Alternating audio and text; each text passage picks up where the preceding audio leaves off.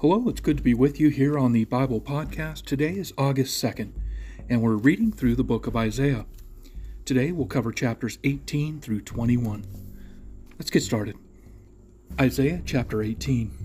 Listen, Ethiopia, land of fluttering sails, that lies at the headwaters of the Nile, that sends ambassadors in swift boats down the river. Go, swift messengers, take a message to a tall, smooth-skinned people, who are feared far and wide for their conquests and destruction, and whose land is divided by rivers. All you people of the world, everyone who lives on the earth, when I raise my battle flag on the mountain, look. When I blow the ram's horn, listen. For the Lord has told me this, I will watch quietly from my dwelling place, as quietly as the heat rises on a summer day, or as the morning dew forms during the harvest. Even before you begin your attack, while your plans are ripening like grapes, the Lord will cut off your new growth with pruning shears.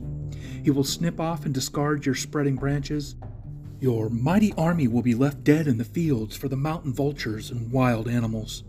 The vultures will tear at the corpses all summer. The wild animals will gnaw at the bones all winter. At that time, the Lord of heaven's armies will receive gifts from this land divided by rivers, from this tall, smooth-skinned people who are feared far and wide for their conquests and destruction.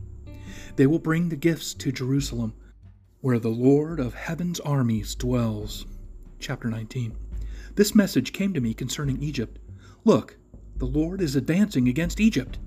Riding on a swift cloud, the idols of Egypt tremble. The hearts of the Egyptians melt with fear.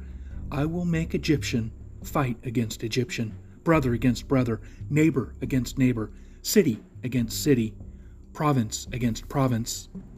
The Egyptians will lose heart, and I will confuse their plans.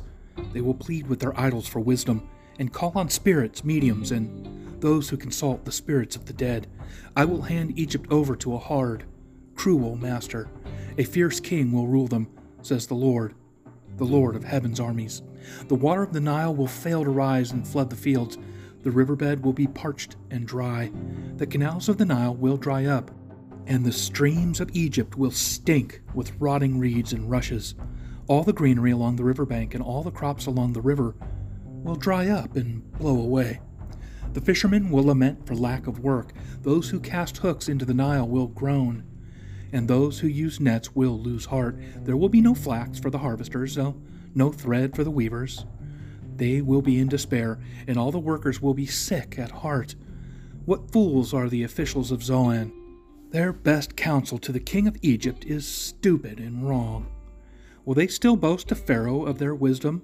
Will they dare brag about all their wise ancestors? Where are your wise counselors, Pharaoh?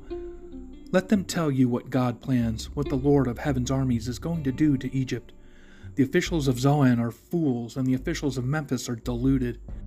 The leaders of the people have led Egypt astray. The Lord has sent a spirit of foolishness on them, so all their suggestions are wrong. They cause Egypt to stagger like a drunk in his vomit. There is nothing Egypt can do. All are helpless, the head and the tail, the noble palm branch and the lowly reed. In that day the Egyptians will be as weak as women. They will cower in fear beneath the upraised fist of the Lord of heaven's armies. Just to speak the name of Israel will terrorize them, for the Lord of heaven's armies has laid out his plans against them. In that day 5 of Egypt's cities will follow the Lord of heaven's armies. They will even begin to speak Hebrew, the language of Canaan. One of these cities will be Heliopolis, the city of the sun. In that day there will be an altar to the Lord in the heart of Egypt, and there will be a monument to the Lord at its border. It will be a sign and a witness that the Lord of heaven's armies is worshipped in the land of Egypt. When the people cry to the Lord for help against those who oppress them, he will send them a Savior who will rescue them. The Lord will make himself known to the Egyptians. Yes, they will know the Lord and will give their sacrifices and offerings to him. They will make a vow to the Lord and will keep it. The Lord will strike Egypt, and then he will bring healing.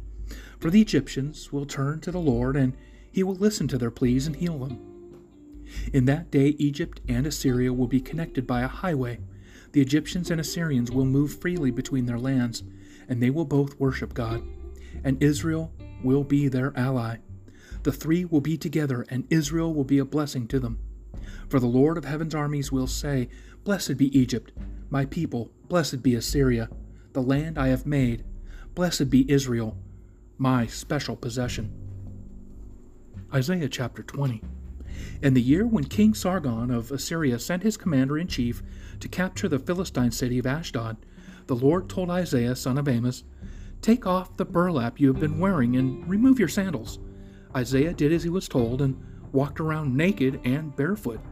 Then the Lord said, My servant Isaiah has been walking around naked and barefoot for the last 3 years.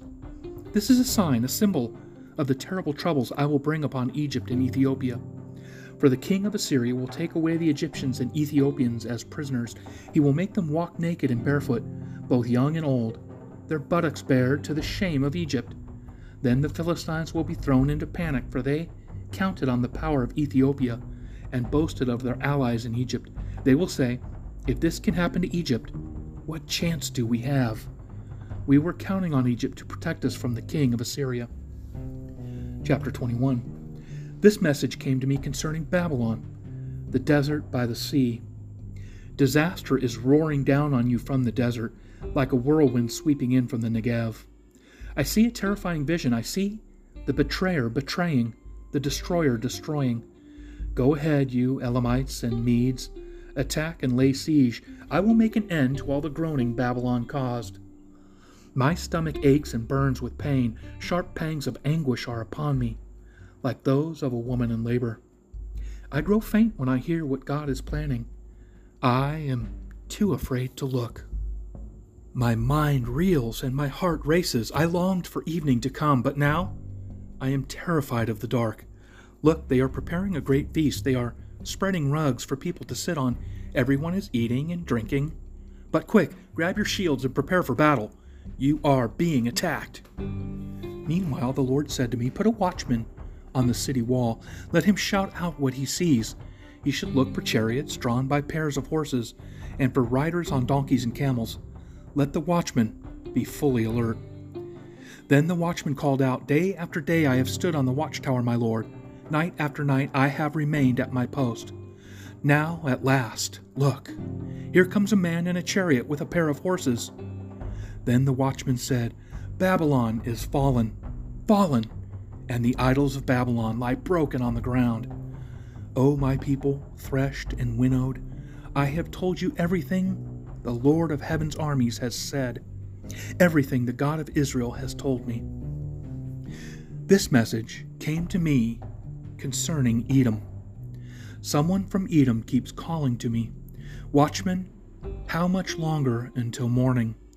When will the night be over? The watchman replies, Morning is coming, but night will soon return. If you wish to ask again, then come back and ask.